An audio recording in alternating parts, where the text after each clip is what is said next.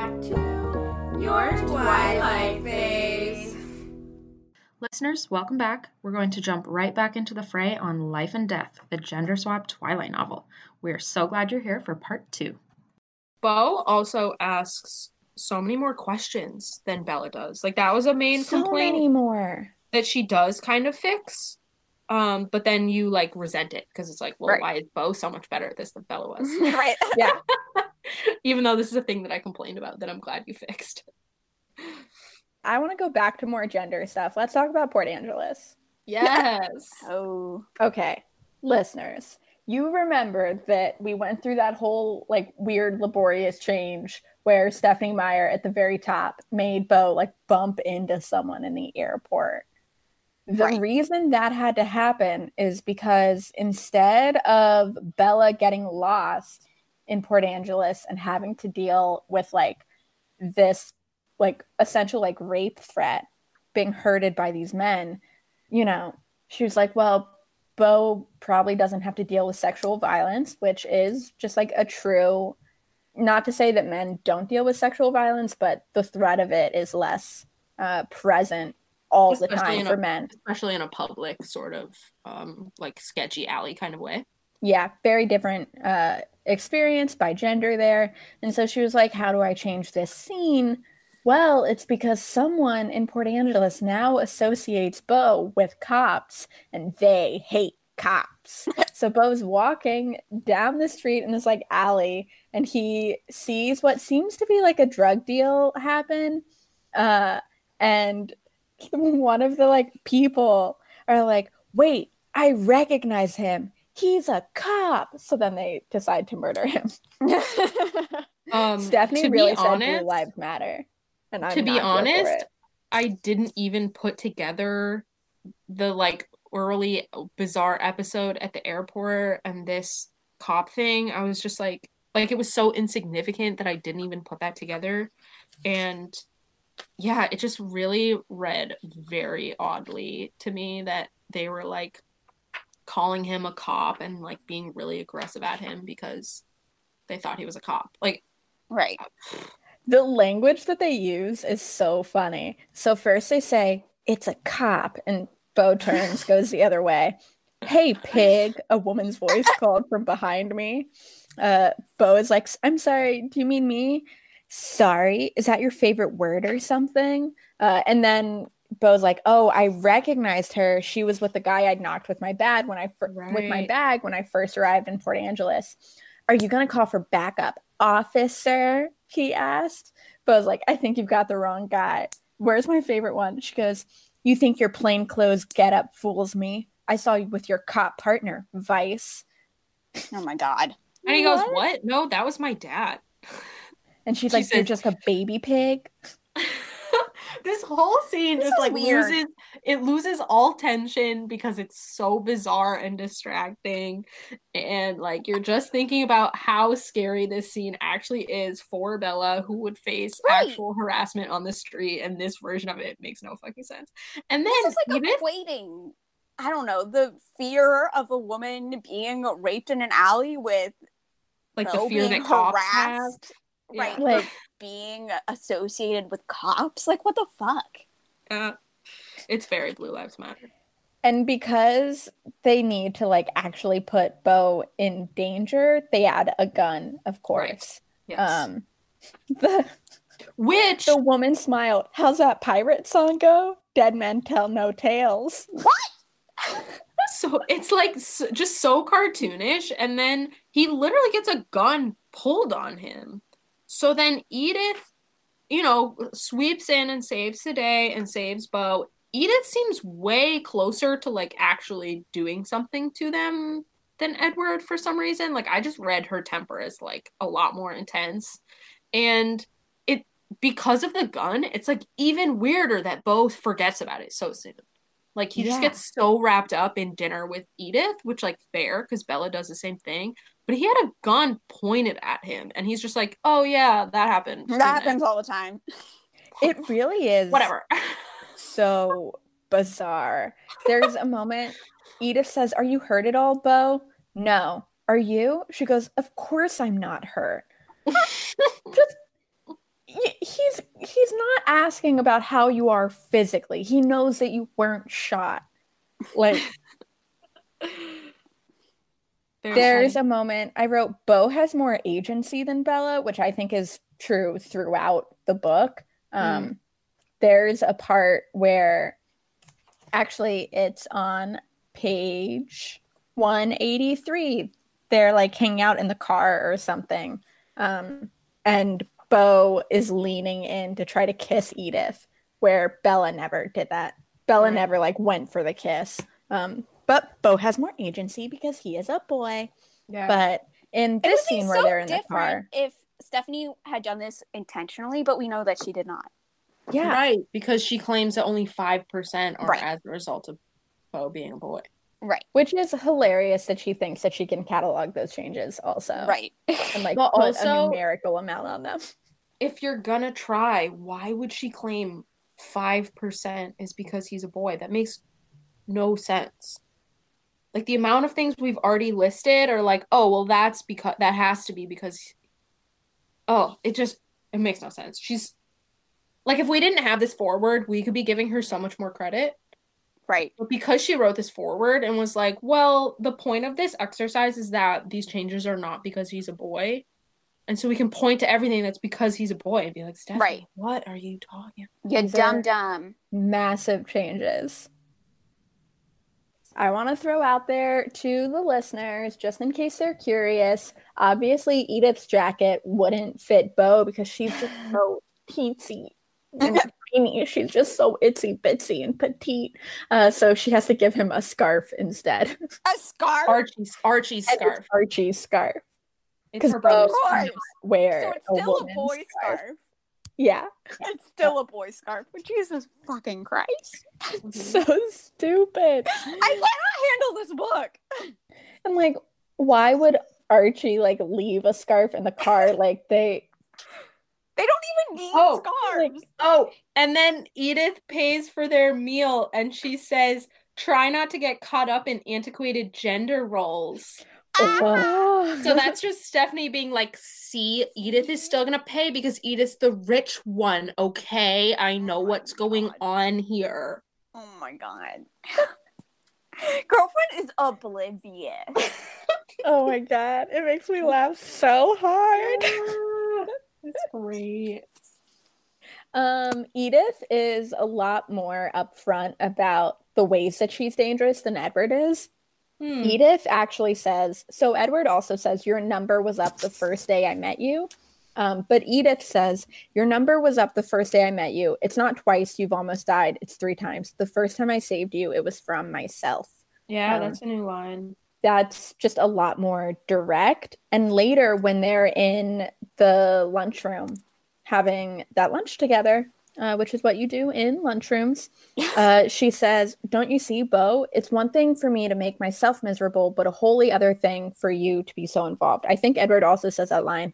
Then she goes on to say, I don't want to hear that you feel that way. It's wrong. It's not safe. I'll hurt you, Bo. You'll be lucky to get out alive. All right. So Bella intuits a lot of stuff. Bella is like, you're dangerous. Like Bella is putting pieces together from Edward's like cryptic little hints. But to Olivia's point about all of this being so overwritten, like these aren't cryptic hints. Edith is just like, I will kill you. You will be lucky to get out of knowing me alive. Mm-hmm. And yeah, like I said before, I think a lot of Bo's increased agency is asking more questions, which again, I'm glad to hear the answers to them, but it does make Bo come across differently. Like, you finally get the admission. He asks, do you miss other parts about being human?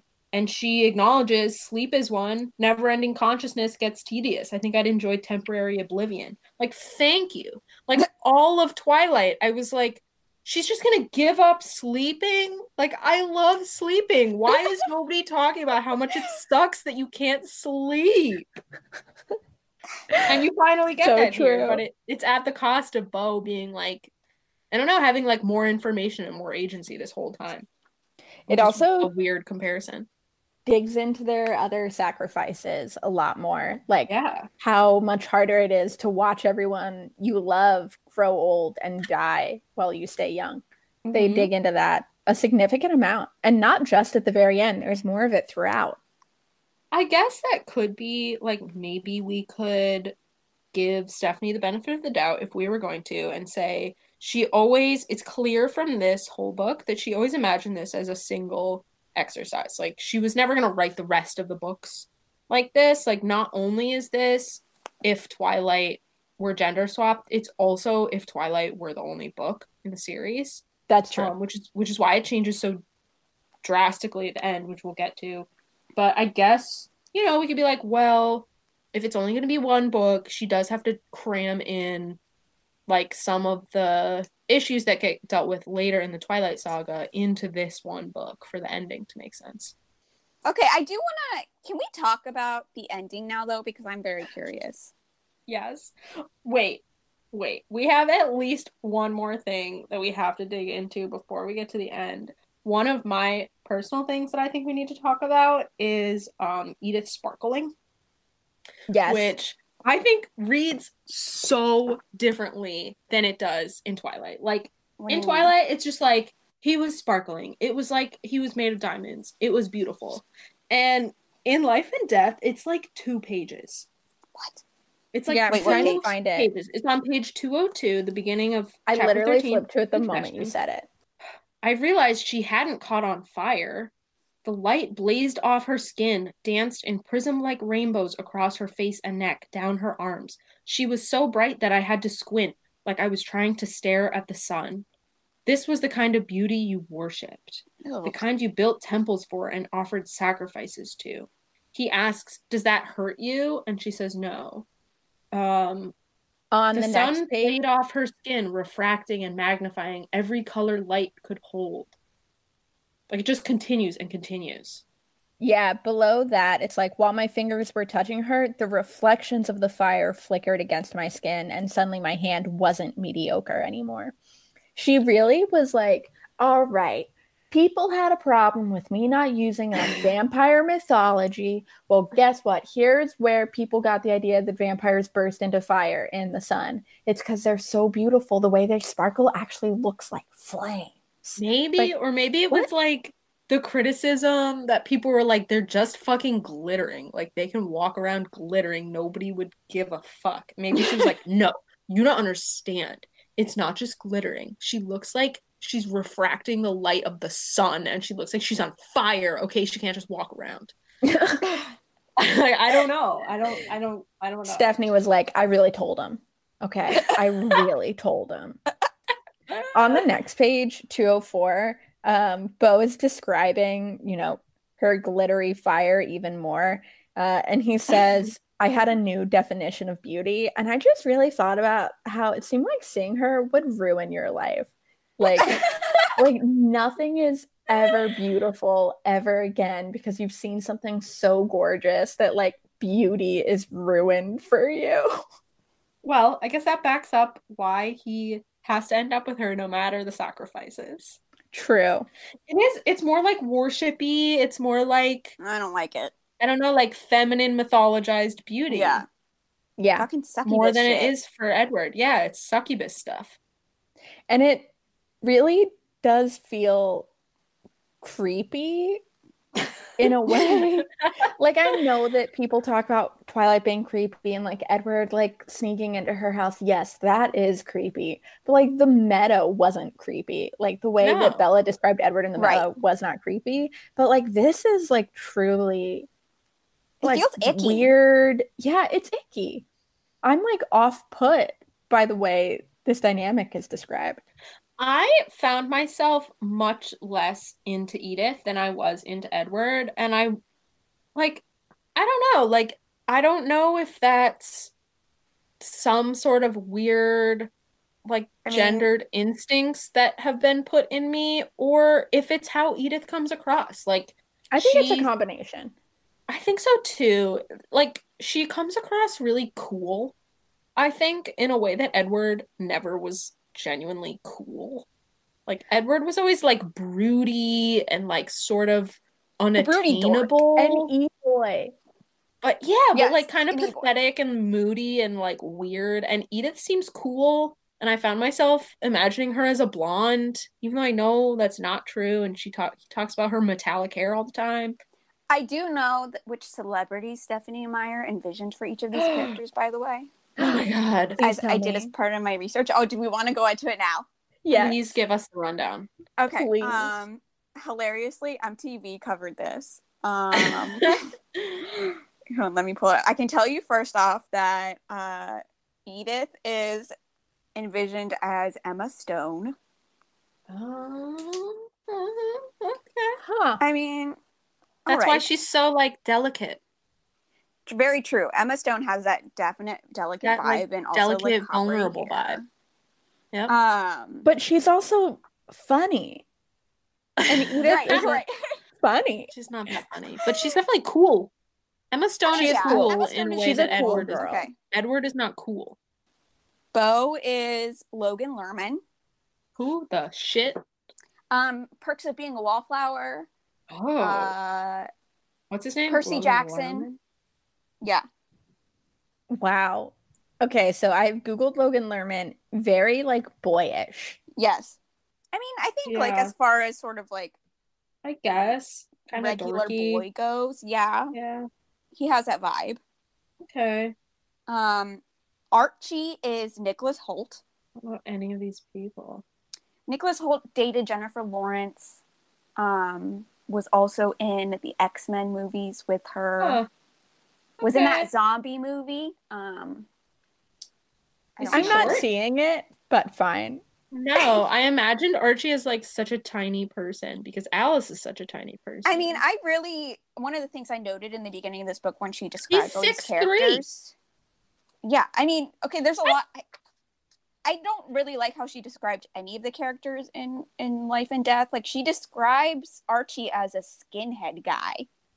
And skinhead guy to me screams like school shooters type of like Yeah. white Like boy. neo-Nazi. Yeah, neo-Nazi, exactly. So I instantly, after reading that sentence, like, did not want anything to do with Archie. So, interesting choice here for Nicholas Holt.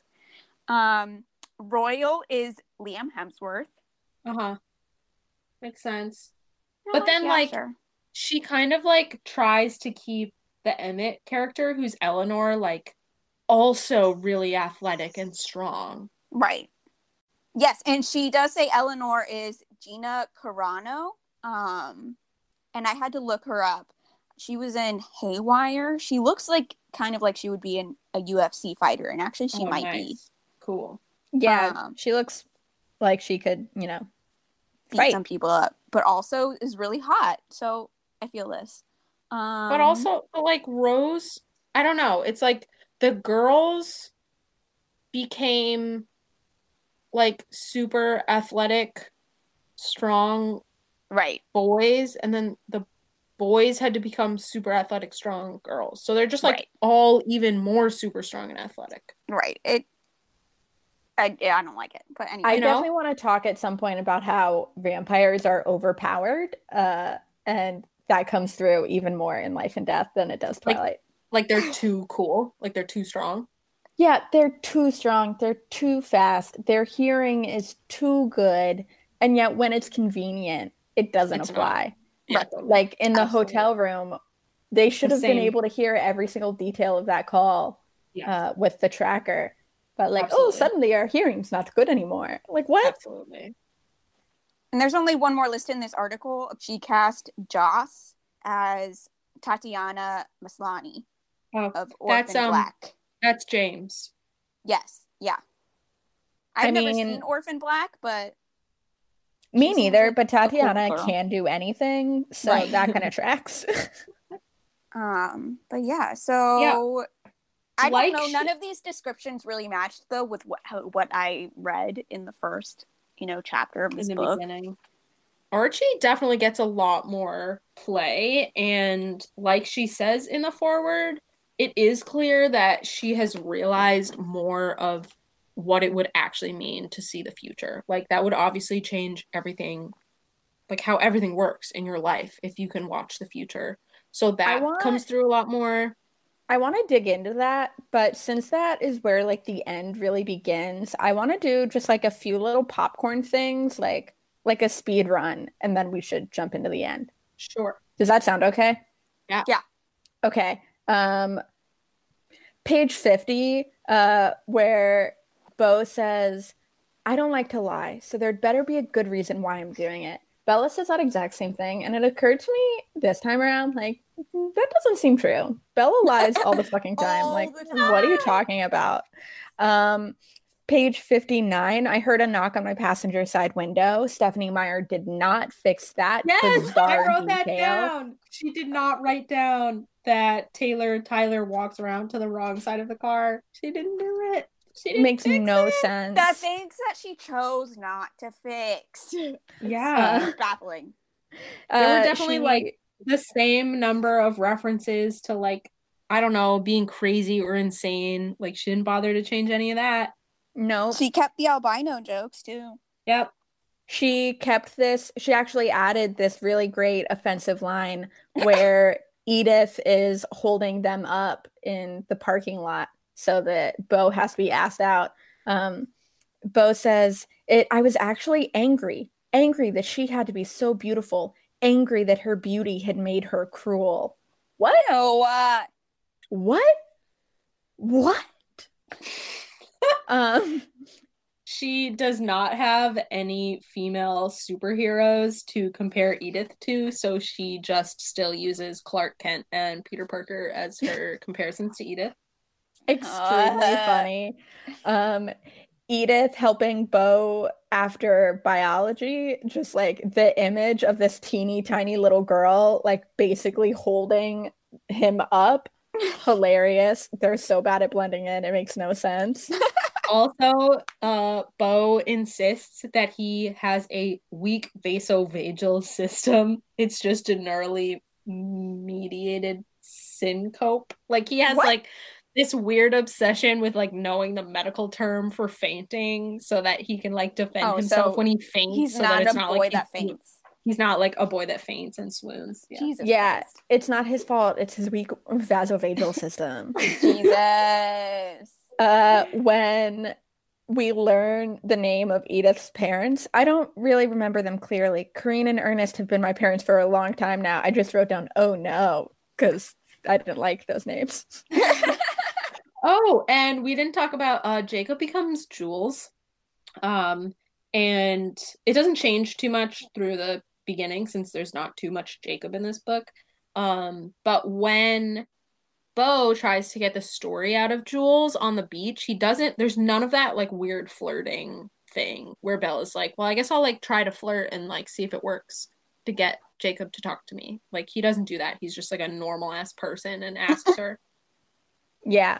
There's this really sweet line about Jules, which is, with Jules, you would always be in on the joke.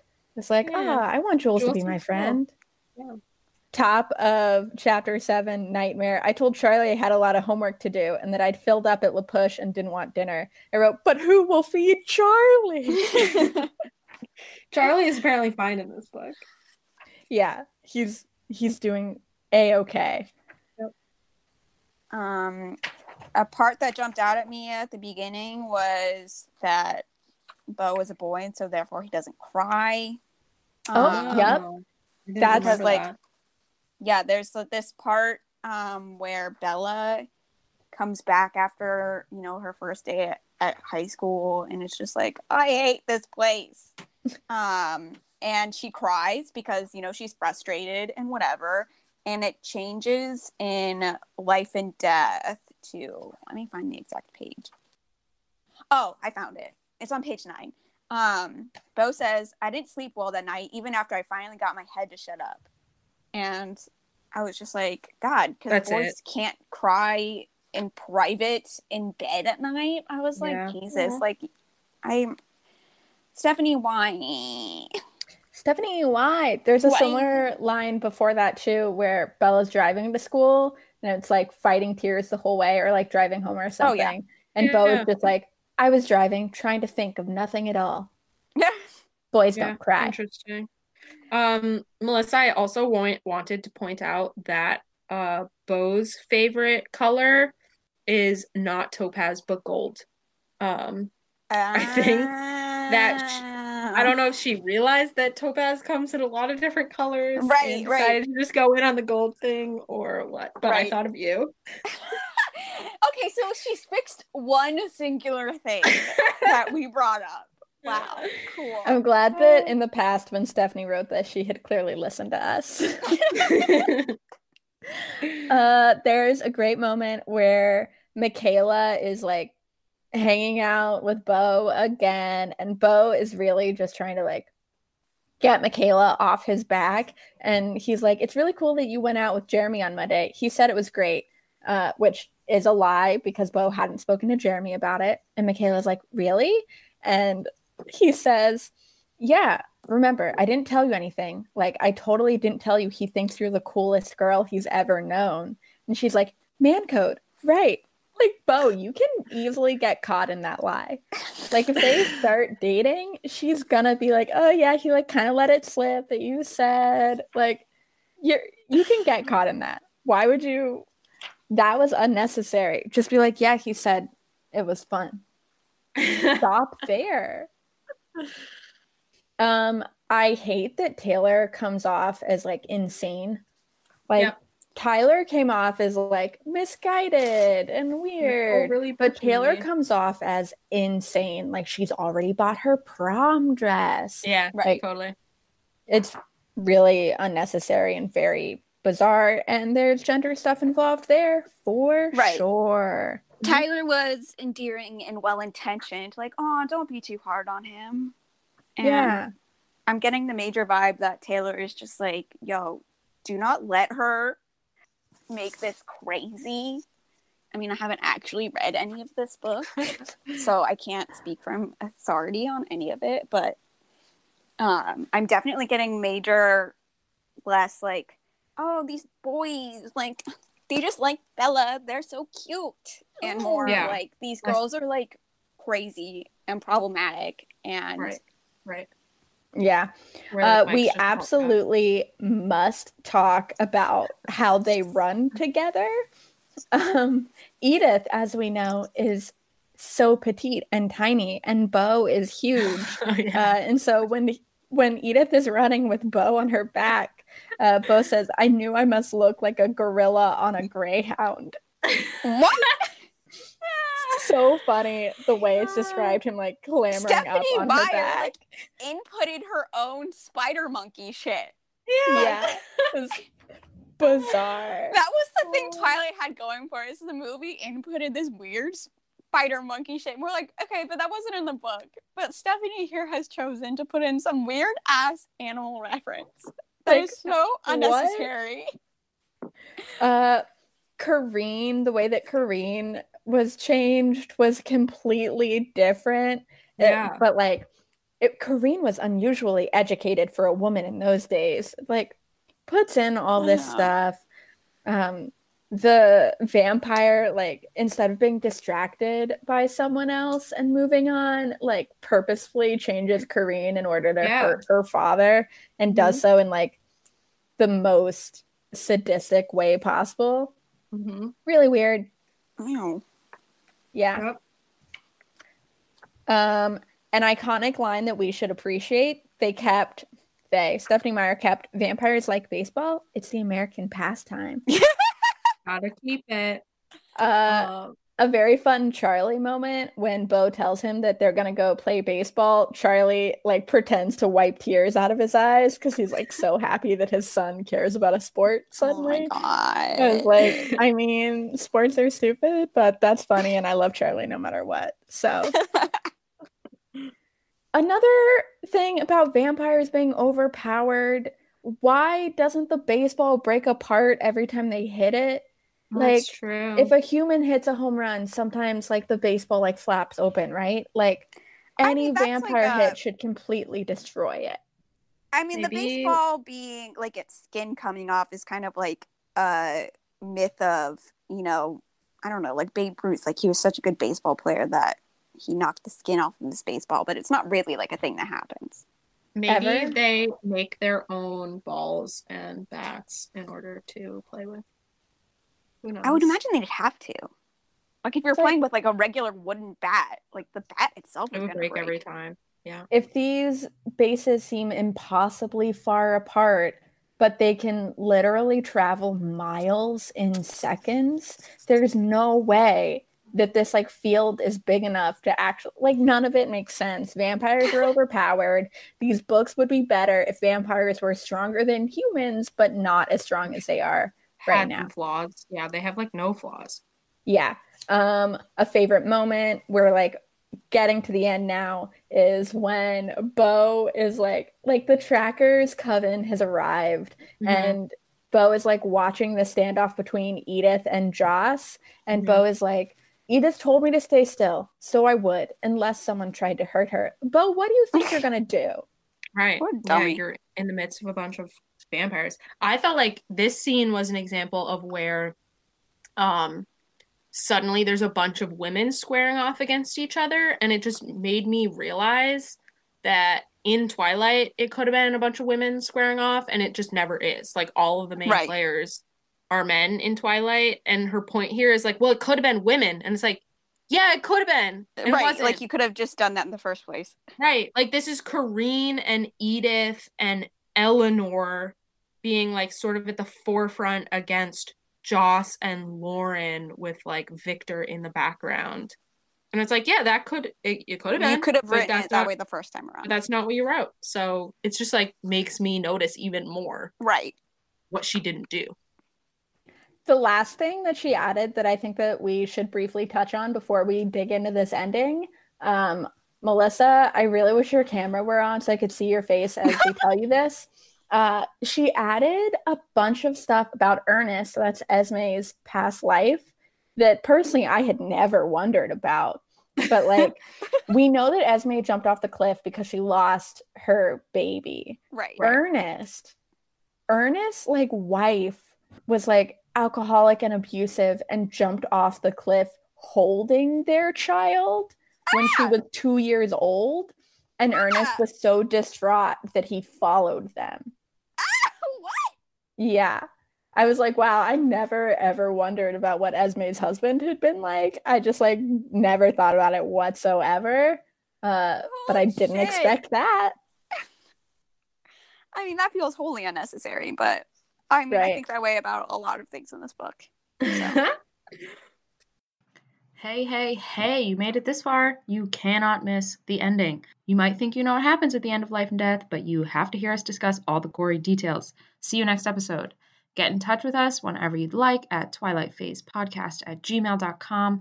You can follow us at twilight_phase on Twitter and Instagram, and at Twilight Phase Podcast on Tumblr. Disclaimer, we own nothing. The Twilight universe and all characters belong only to Stephenie Meyer. Please don't sue us.